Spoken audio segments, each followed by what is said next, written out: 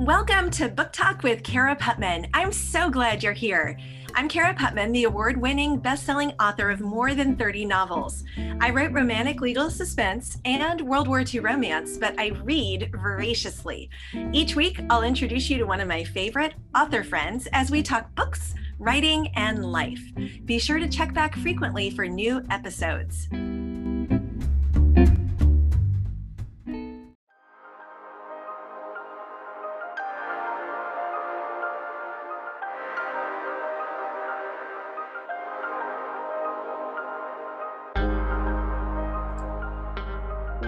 It's that time of year when the leaves and temperatures are falling and the book pile is calling. Time to cozy up by the fire with a great book or series.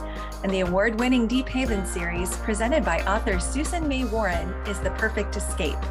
Readers have loved Susan's popular Deep Haven series, a town in beautiful Minnesota where everyone escapes for a second chance and a fresh start. This past year, she's partnered with 3 incredibly talented authors to create a new take on this beloved series. Deep Haven is getting a crisis response team because even Deep Haven has its share of trouble, and the new season shares the stories of 6 couples who find love, as well as disaster, drama, heartbreak, and adventure in this exciting new series that has hit many bestseller lists. Most of all, they learn that in Deep Haven, there is no problem so deep that God's love isn't deeper. This fall, cozy up to the Deep Haven series. Go to www.sunrisepublishing.com for more information. And when you buy an audio or ebook from the website store, use BookTalk21 for 20% off all products through December.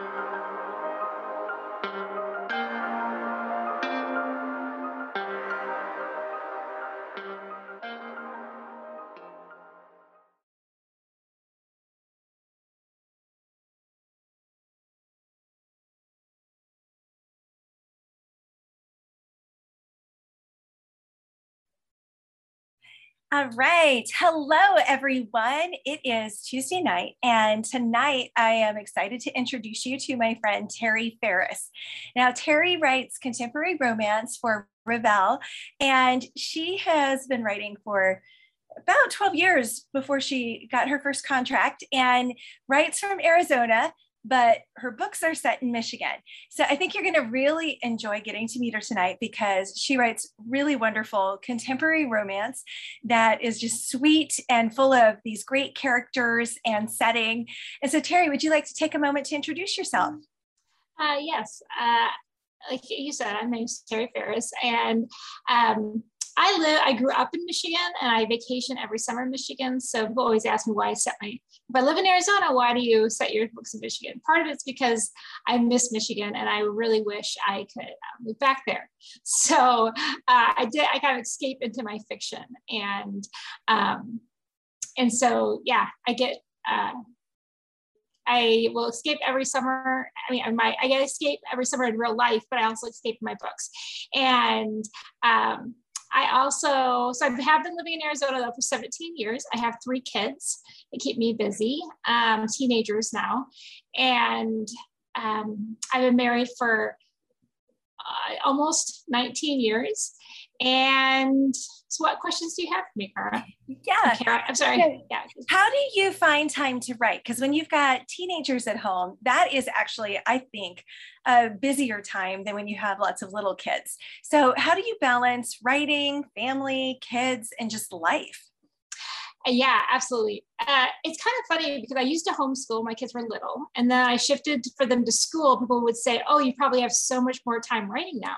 And I was like, I actually got more writing done when they were homeschooling because I would have I would always be so careful with my schedule and be like, this time I have to write because I had to, I was but once they went to school, it was so easy to be like, well, I'll just sit down, little work. Oh, I'll sit down and do this. Oh, I'll check Facebook. I'll do this. And then you're like, oh, it's time to pick up the kids. I didn't get anything done. And then again, as our teenagers, the evenings are just shot half the time because you're running them here and there. And then one of them wants to sit down and have a conversation with you, and you never want to pass that up because they, Exactly. And so they're like, hey, Mom, want to play games? And you're like, yes, because you're never going to, you're going to move out of the house in a year.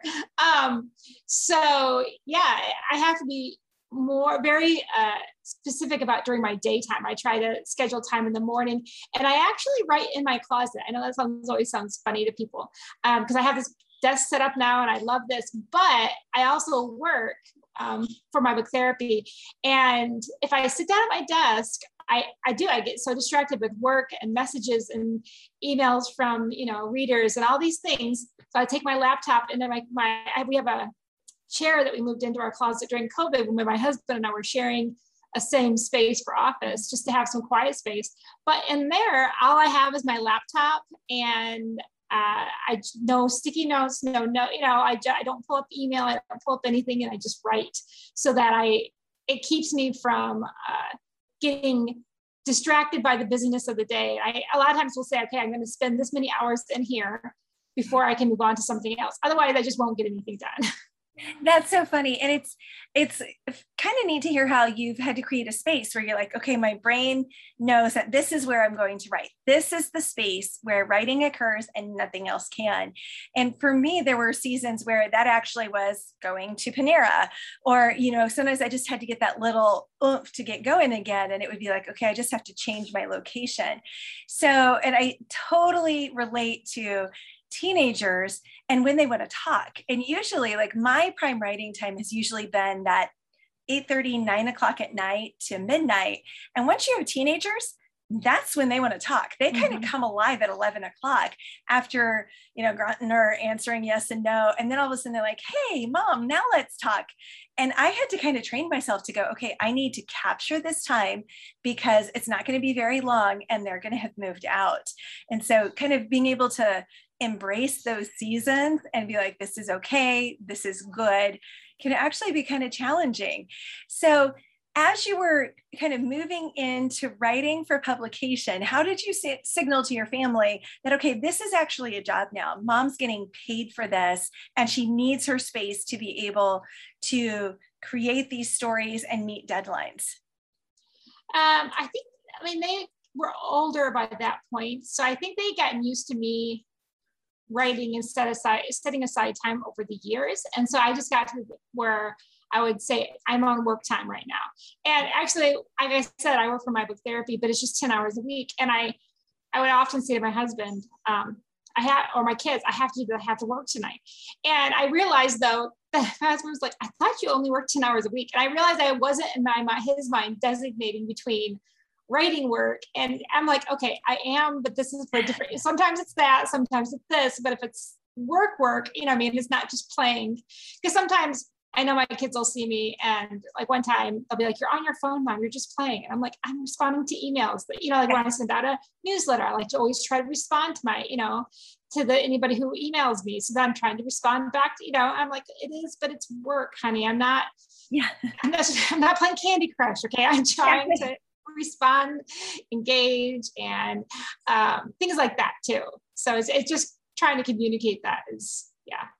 So tell us about this book. Just arrived in my mailbox today. It's coming out on September 7th. And yes, I got to tell you, I've already started reading it and really already enjoying it. I can tell there's going to be lots of this great conflict and it's a charming town in Michigan. So how did you come up with the idea for this series of books?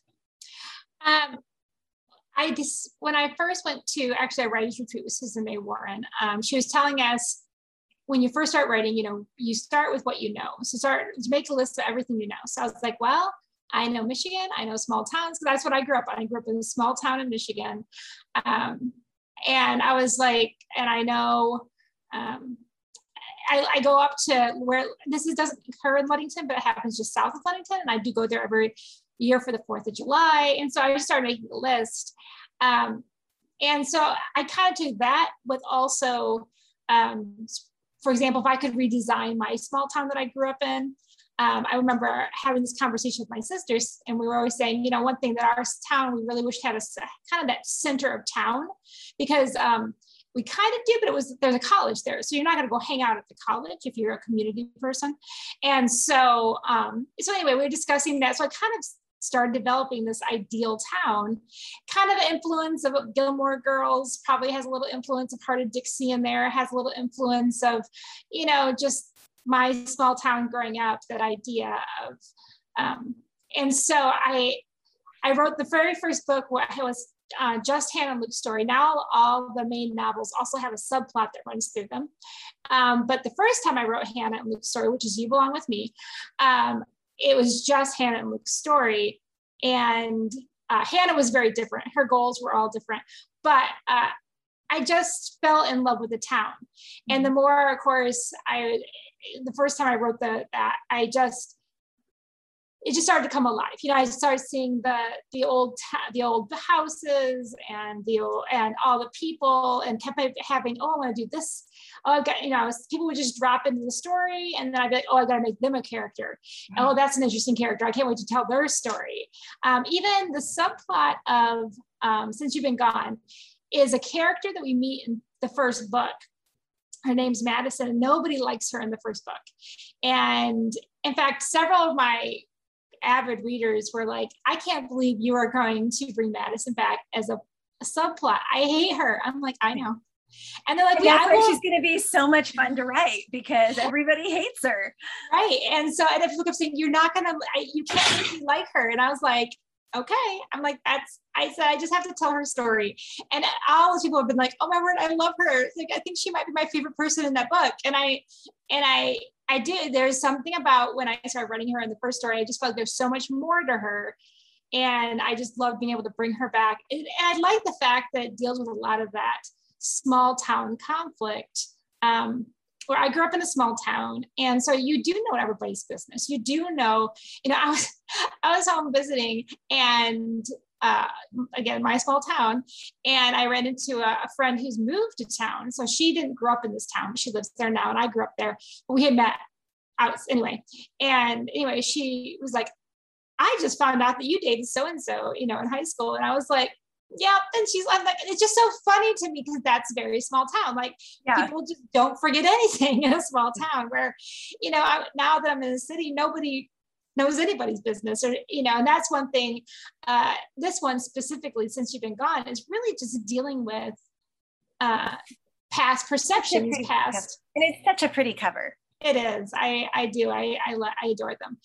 And so dealing with past perceptions, and, you know, people, and I feel like that's such an aspect of a small town, so that I grew up with, that I always dealt with. So, yeah. Yeah. And it is true. And when you're in a small town and you've lived there your whole life, and your families live there, everybody knows everybody.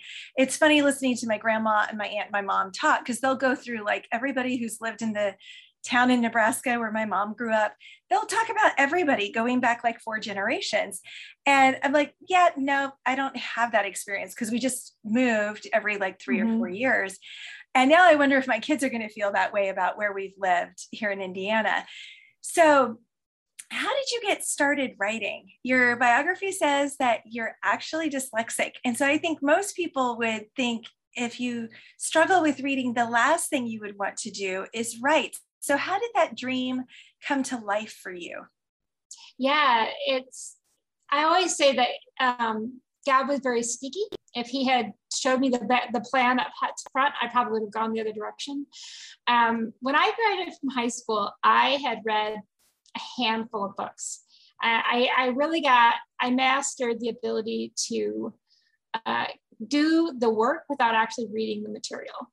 And I got decent grades, so nobody ever caught on. And it wasn't just that. I also grew up in a generation that if you get good grades, especially like they'd always just say, well, you're not that great at reading and you're terrible at spelling, but you're good at math and science, so it doesn't matter. Like, you have something you can focus on in life, so don't worry about it. You get good grades and you're good at math and science. That's just your thing. You're just not good at reading. And I was just kind of took that on, like, okay, that's just part of who I am. Well, I wasn't actually, first how I ended up starting to get into reading was when I was pregnant with my oldest child. I was put on bed rest for part of the pregnancy. And this was before you could take your internet to bed with you. This was back when we had dial-up was a big thing. So there's no way, you know, like if you have to lay in bed, there's nothing to do. And so I went to my husband, got me a bunch of books from the library. And the biggest thing for me with reading it was it always made me super tired. Like the words would start to move around after a while on the page and I would just get super tired. I remember the first time I read a trade length novel, I think it was about college. It took me about a month to get through it. Just a regular book that's about, that length, because I would fall asleep. I would read, a few pages and they would just make me super tired and I'd fall asleep. And so, but when you're on bed rest, it doesn't really matter if you fall asleep, right? It's just something to do. And then, hey, I fell asleep, who cares? And then you wake up and you read a little more. And so it actually strengthened my eyes without me realizing it. And so then really by the end, I had really fallen. And then even after I was no longer on bed rest, I was a stay-at-home mom. And I'd been in education because I had gone to graduate school. So for 4 years of seminary graduate school. So also went from going and having jobs and studying for years to stay-at-home mom in a strange city. So there was like, what do I do with my time? Yeah. And my husband's gone. Yeah. And so I just had this baby and we only had one car because we were poor. We couldn't afford another car. So I couldn't really go anywhere when he was gone all day. And so, and I was just probably lonely. So I was just kept reading, it will entertain me. I'll just keep reading. And my husband was always laughing because I was like, it's amazing. It's like a movie in every book and the library's full of them. And he's like, yes, welcome to being a reader, honey. We all welcome you. And I'm like, oh, this is what the big deal is.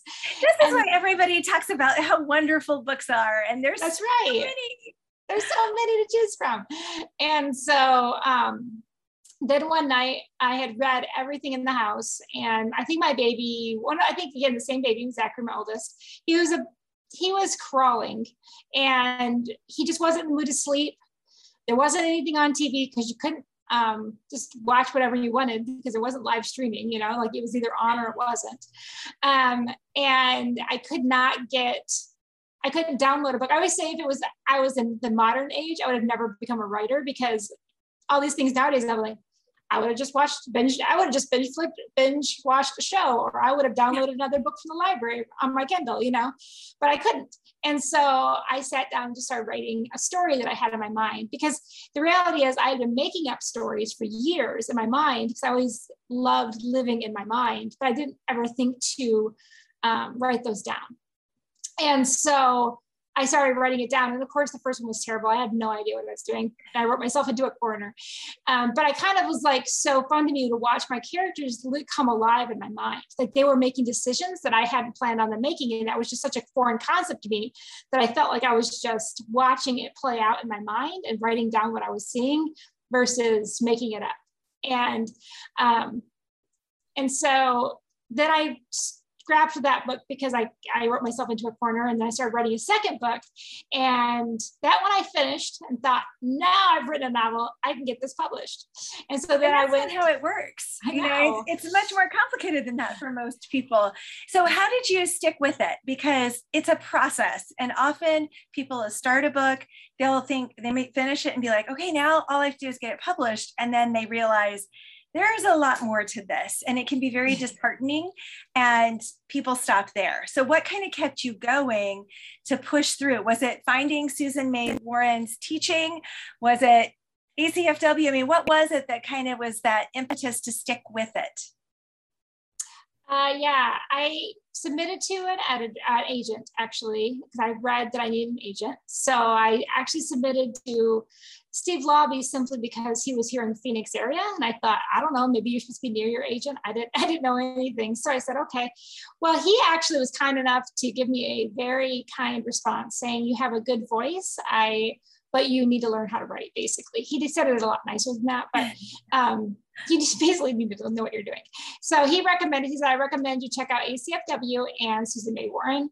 And so it was my book therapy. So I looked at ACFW, and Susie was teaching that year at ACFW. I was like, boom, I can get both of them in one stop and then I'll be ready, And I remember I was sitting down in my very first class. It wasn't actually one of Susie's classes, just a very basic writing structure class. And I was like staring at him, and the person sitting next to me was like, what's wrong? You have a very funny look on your face. And I was like, I don't think I know how to write a book. I think I just wrote that one all wrong, because I don't think I have most of those things. And so then I did have a chance. What? I was going to say, what's interesting is when I started writing officially, it kind of came easy, but it's because I'd been reading voraciously. So I just I had that voice and that structure I'd absorbed. So I could tell, oh, I'm writing myself into a corner. I've got to do something. Or, oh, this isn't going to work. As a reader, I wouldn't like it. But you didn't necessarily have that, that backlog of reading thousands of books to go, this works, that doesn't work. So that would be kind of disorienting to sit in a class like that and be like, oh, because I can still remember going to my first chapter meeting with ACFW and they're talking about POV. And I'm like, PO what? I don't have any clue what you're talking about. Yes. I also realized my first book, they had a lot of internal goals, but there was no strong external goal. Like they were just living their life and things would happen that would prevent their internal goals, but there was things would get in their way and there was conflict and there was a lot of relational conflict, but there was nothing like, well, how do you know when they'll reach their goal? Because what are they doing? They're just living their life. We're just watching them live their life. And that was the things I realized I didn't have. Like, oh, I need an actual quest that they're on, a journey. Like, what are they trying to accomplish? And so things like that. It was, and then I sat down with Susie and she was like, well, so she recommended, some of her books. And then I went to several of her retreats and it just kind of took off from there. And then really, once I had an understanding of the big pieces, there's still, obviously I'm continually learning, but once I had the big pieces, it was amazing how things just kind of started to fit together for the next, that's when I started writing You Belong With Me, which of course I ended up having to rewrite 7 times because I was learning still, but yeah. So what should people expect when they pick up a Terry Ferris book? How would you describe it? What makes your books yours? And, kind of where do you fit so that they know, oh, I want to read contemporary romance. Now I'm in the mood for a Terry Ferris book. I would say some people will say my writing's funny. I don't think my writing's funny. I think occasionally my characters are funny because they're just honest, but they're not, again, I don't feel like I'm trying to make them funny. I don't feel like it has comedic things in it. They just, people generally are funny. And so there are moments like that, but I also try to always not shy away from some of the hard questions. Without hopefully my goal is never to feel like I'm addressing hard questions where these are just real people. And that's why I've had several reviews. They're always my favorite reviews, that they say they just feel like they're watching real people deal with real life and it walks through them with it, and in the first book, You Belong With Me, they really just, they're really wrestling. What's it mean to belong? He aged out of foster care. What does it mean to belong? And where do you find your identity? Well, yeah, that aspect of it, that you're belonging.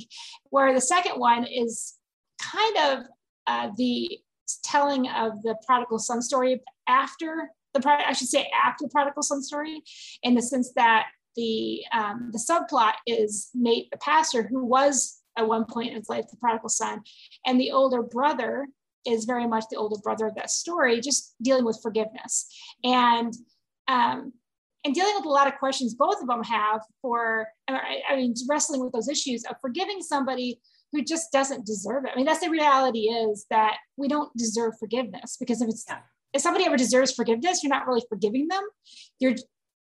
Because nobody deserves forgiveness. That's the whole point.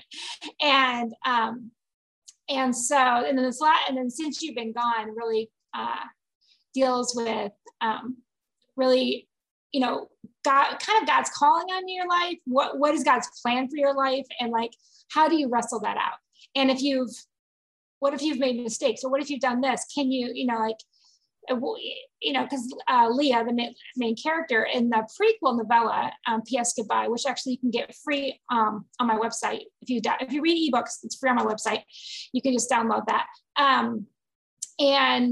But she actually leaves in the end of that book, makes some decisions, but she regrets some of those decisions by this book. So she comes back, and it's this whole idea of wrestling out some of these. Did I make a mistake? did I make, like if I could go back and do it differently, I might. So does that mean I made a mistake? Was I not listening to God? Am I not listening to God now? And because I think we deal with a lot of these, and these are all things that I think I've dealt with. And I think that's why I kind of wrestled them out in my characters, because they're not easy questions to answer. And I hopefully just don't pick an easy answer for them. It's something they just have to work through. So hopefully I would say my books are fun, contemporary, but also deal with real issues. So kind of that, not as heavy as women's fiction, but still have more than just a sweet romance where everything's going along and somehow you have to wonder how the hero and heroine are going to get together. And I can say that from the first chapter of this one, you've definitely set up some interesting backstory between the characters, and I can tell there's so much that's going to be going on. And so this book releases on September 7th. Yes. So there's still a pre-order special going right now. But at the same time, if you haven't tried Terry's writing yet, then definitely pop over to her website and download the novella so you can try it. And I always love doing that because it's a great way just to get a sense for the author and their voice, and if it's something that you're going to enjoy. So our time's up. Thank you so much for goodness, already. Yeah, I tell you, it always is so much fun and goes so quickly. Yes. But thank you so much for joining us tonight, Terry. Thank you so much for having me. It's been a joy to talk to you.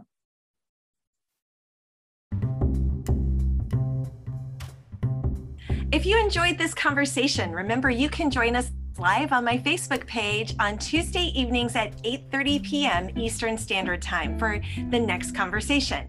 I'd also be grateful if you'd leave a review on your favorite platform.